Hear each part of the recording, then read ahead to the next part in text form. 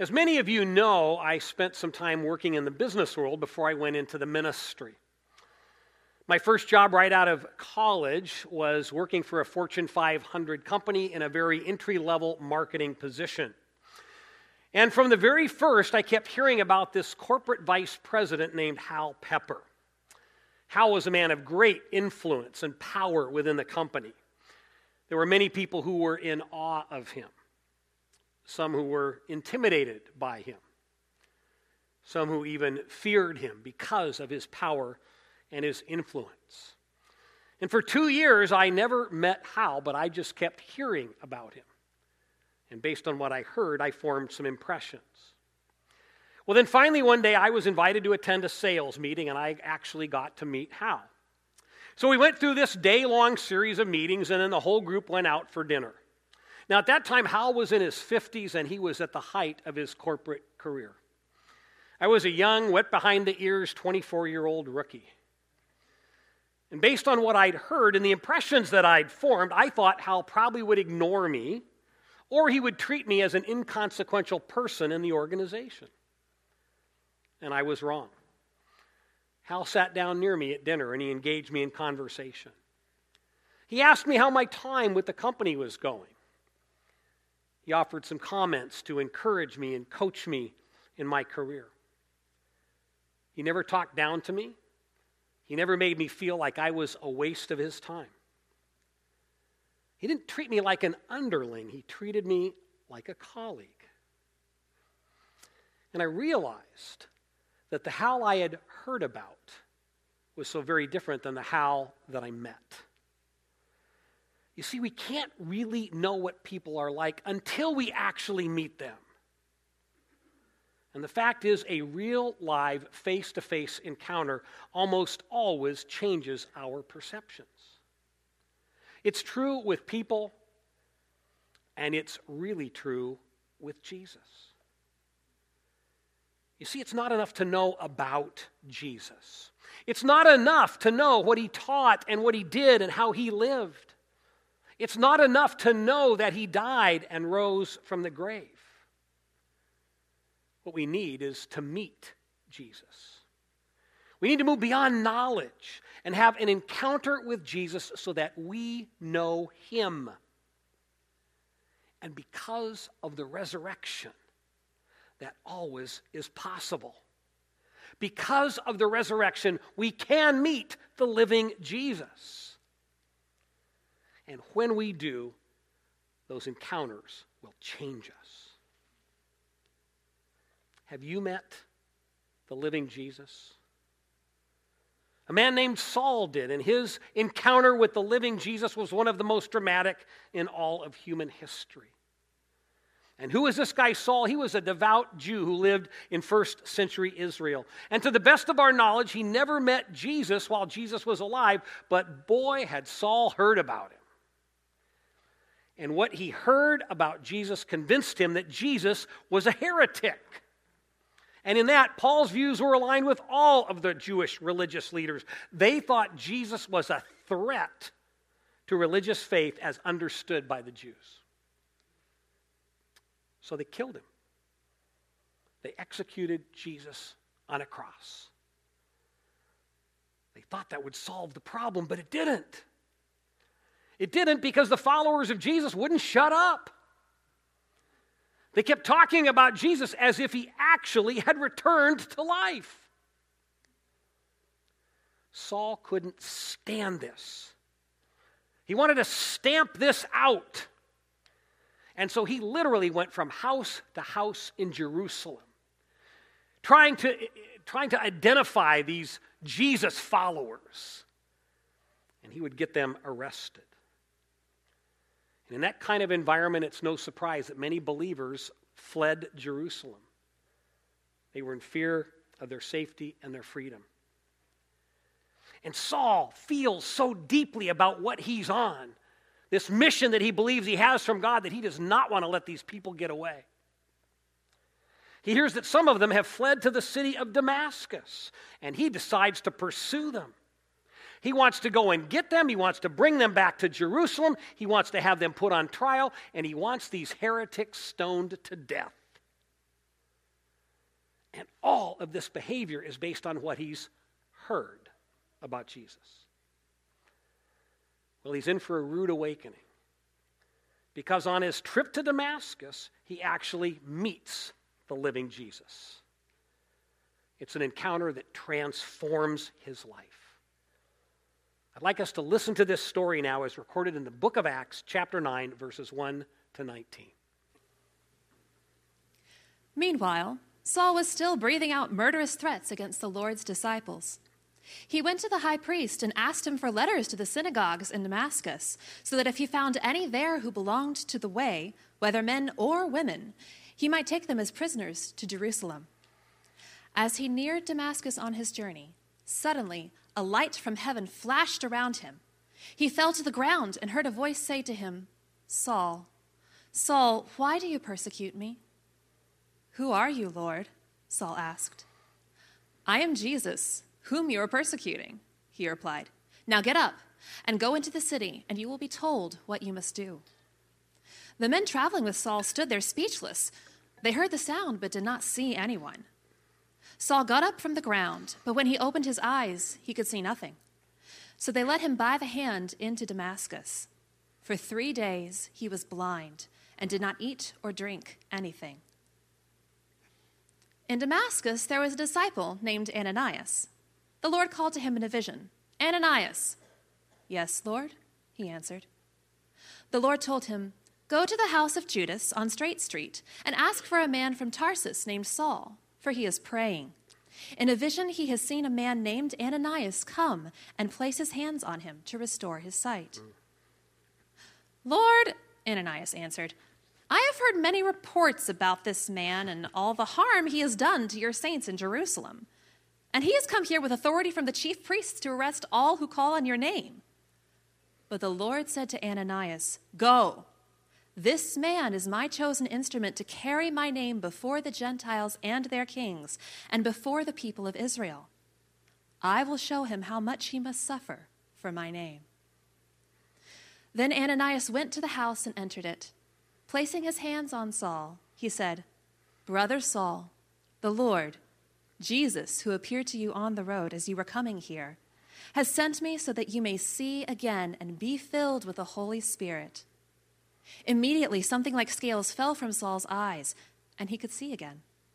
He got up and was baptized, and after taking some food, he regained his strength. Thank you. It's about 150 miles from Jerusalem to Damascus, so it's a journey that would take several days, and Saul doesn't make that trip alone. He's got some men with him. They're there to help keep him safe on the road, and they're also there to help enforce the edict based on these letters of authority Saul has received from the high priest, letters that authorize him to make these arrests. So they've been journeying for several days. They're almost into Damascus when all of a sudden, as we just heard, there's this bright light that comes from the sky, and Saul falls to the ground, as we see here written in verse 3 and 4. So what is this bright light? Well, it's rather interesting to know that Damascus is prone to violent electrical storms. So it's possible that at first, Saul thinks maybe this is just a bolt of lightning that has come frighteningly close to him. However, he quickly would realize that's not the case, because he hears this strange voice call his name, a voice that speaks to him in a personal way. "Saul, Saul, why do you persecute me?" At that moment, Saul must realize that something unique is taking place. Now, in that culture, you would repeat someone's name to get their attention and to emphasize the importance of what you were about to say. We do something similar in our culture. We usually do it when a parent uses the child's full name. Remember what that was like when you were a kid? Whenever I would mess up and get in trouble, I can still hear my dad, "Bruce White, you come here this instant." The use of that full name tells you that something important is at stake, and you need to listen up and respond right away. Well, in a similar way, when Saul hears his name twice, he knows that someone wants him to listen up and pay attention right now. Who, though, is actually speaking to him? Well, a bit later in the story, we learn that Saul not only hears Jesus, he also sees Jesus. So in the midst of this bright light, Saul sees the resurrected Jesus in all of his glory. He knows that he must be in the presence of some sort of divine being, but he can't know it's Jesus because he's never seen Jesus before. Further, he's convinced that Jesus is dead, and he doesn't believe Jesus rose from the grave. So Saul asks, "Who are you, Lord?" And when Jesus identifies himself, Saul's world is turned upside down. That simple answer, "I am Jesus," demolishes Saul's view of reality. Resurrection can happen. Jesus is alive. Jesus is the Lord and God. Saul has just met the living Jesus. That would be shattering to everything he believes. What's even harder for Saul to take is the fact that Jesus now confronts him for ungodly behavior. Saul thought he was defending God and defending the truth by attacking Christians. But actually, he was undermining God and undermining the truth. By persecuting believers, Saul actually was persecuting Jesus. He has to be devastated. How would you feel if your most foundational beliefs were proved wrong in an instant? How would you feel if behavior that you thought was ungodly, you suddenly realized was ungodly and even evil? It's hard to take. And it doesn't end there. When Jesus stops speaking, Saul gets up from the ground and he's blind. And his blindness is tangible evidence that what he heard and saw was not a hallucination. It was not a product of his imagination. He really did have an encounter with the living Jesus. A Jesus who can appear out of nowhere, a Jesus who can speak to him, a Jesus who can make him blind. And so, as we heard when the passage was read, Saul is led away by the hand into Damascus.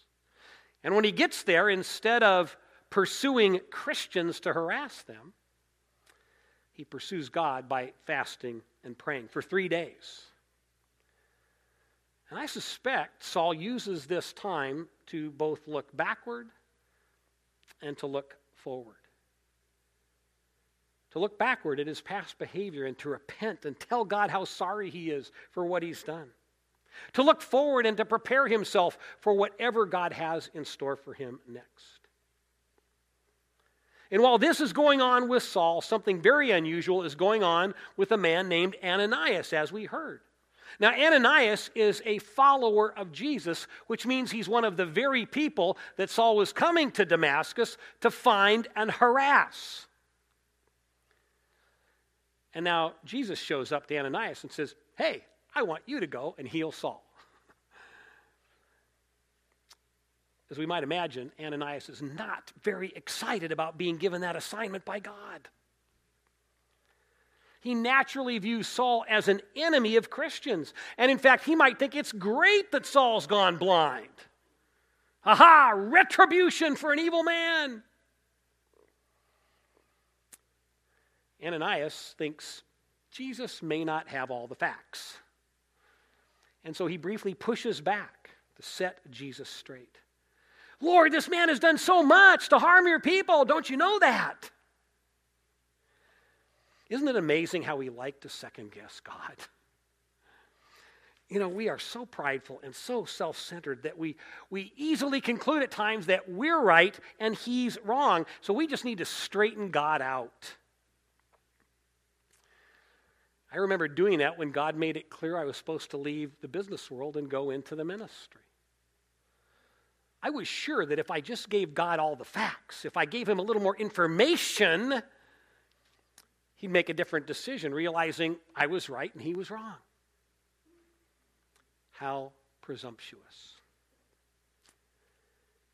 And yet, you know, if we learn to listen to God, if we really listen, then often he will put our concerns to rest when we're uncertain about the decisions that he's asking us to follow through on. And he can help us understand why his way is best. He certainly did that with me. And he does that here with Ananias. Ananias is willing to go to Saul when he learns that Jesus has a special purpose for Saul's life. And we see that next in verses 15 and 16. Look at these words from Jesus. Jesus is going to commission Saul to a whole new way of life. Instead of trying to stifle the message of Jesus, Saul will now be an ambassador for the message of Jesus. And it won't be easy, but he will be involved in having the privilege to tell all kinds of people about Jesus. And he'll be able to share that message with conviction and with passion because he has met the living Jesus. Now, there are some things about this statement from Jesus that require some further explanation. First, what does it mean for Jesus to choose Saul?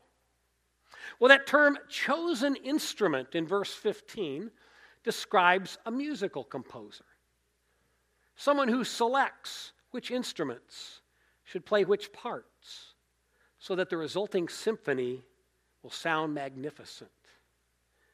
You see, God is the master composer, and he knows how to give us the best and the most beautiful and the most fulfilling parts to play.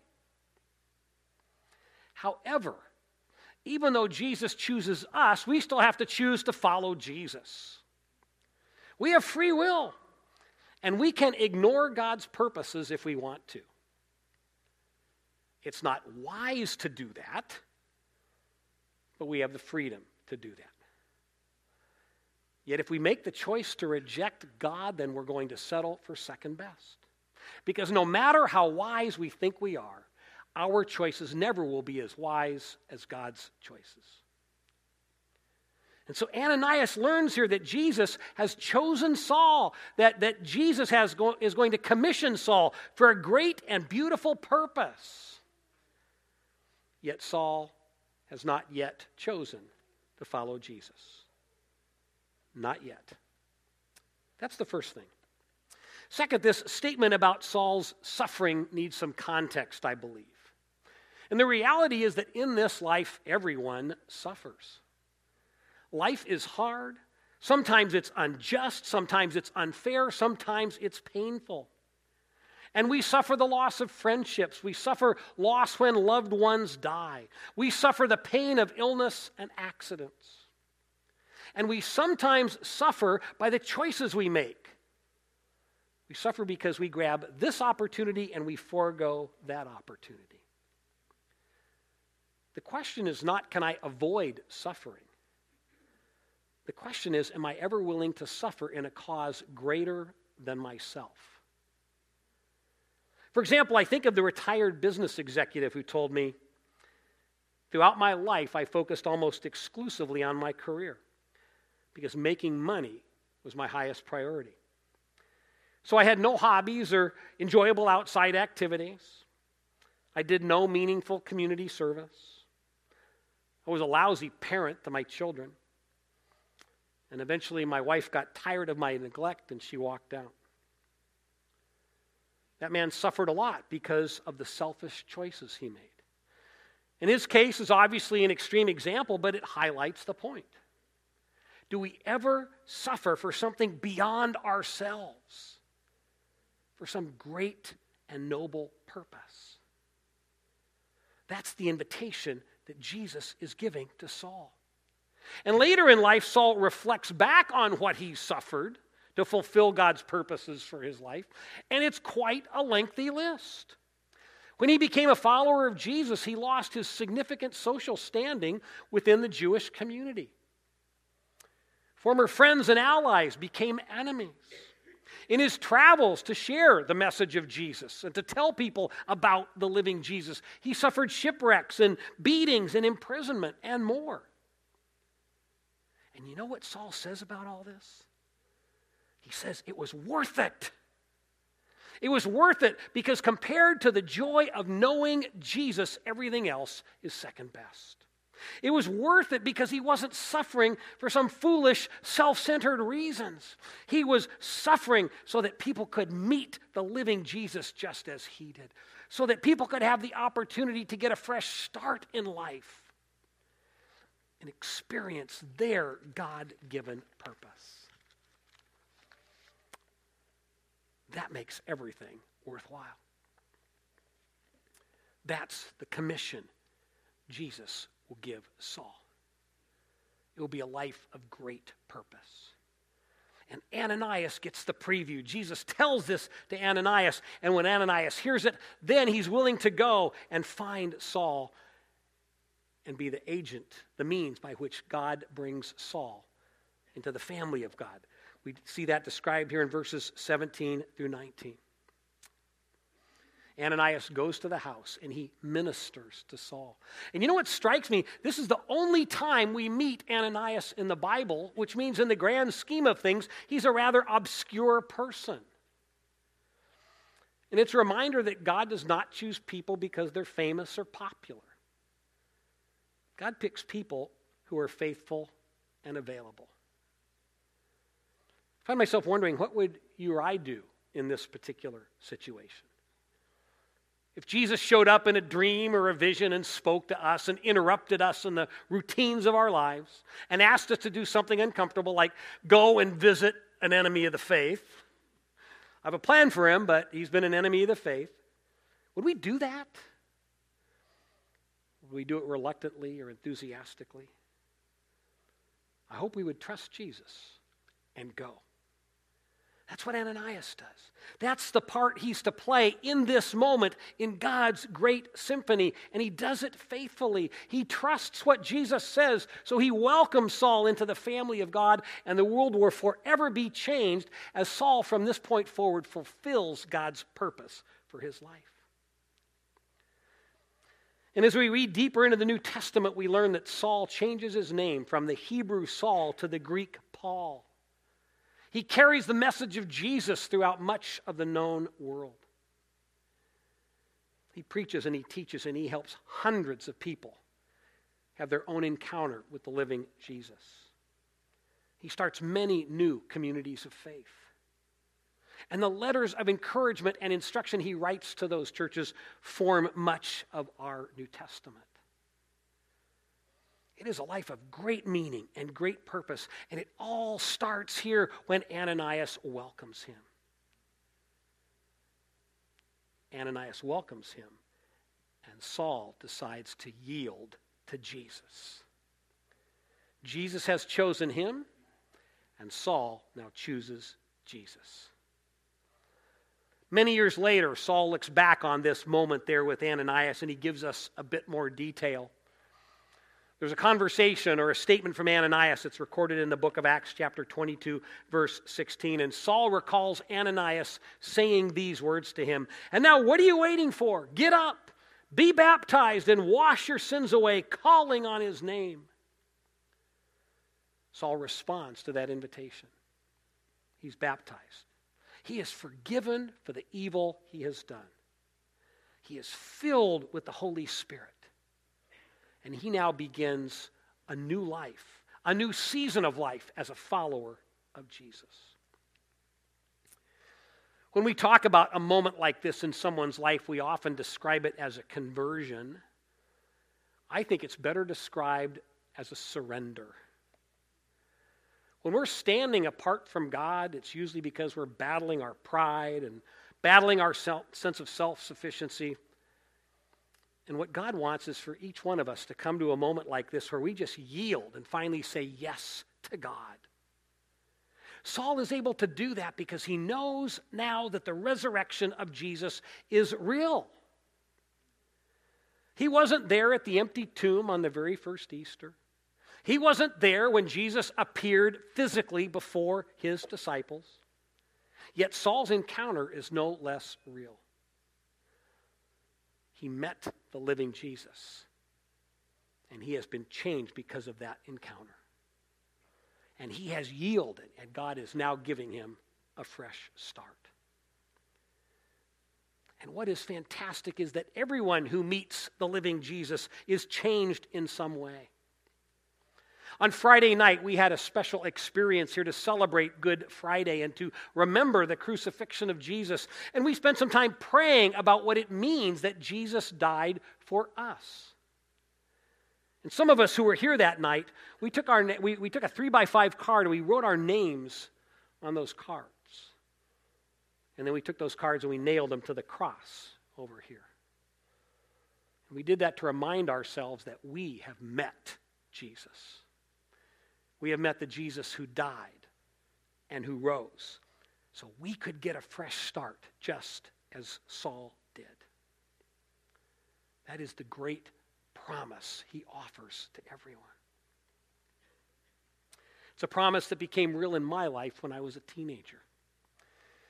If you've been around here for a while, you know that I grew up in a very loving home, but it was a home where faith was absent. But in my life, that all changed when I was 17 because one Sunday morning I went to church with a friend. And that morning I heard for the very first time the message of Jesus. And it made sense to me.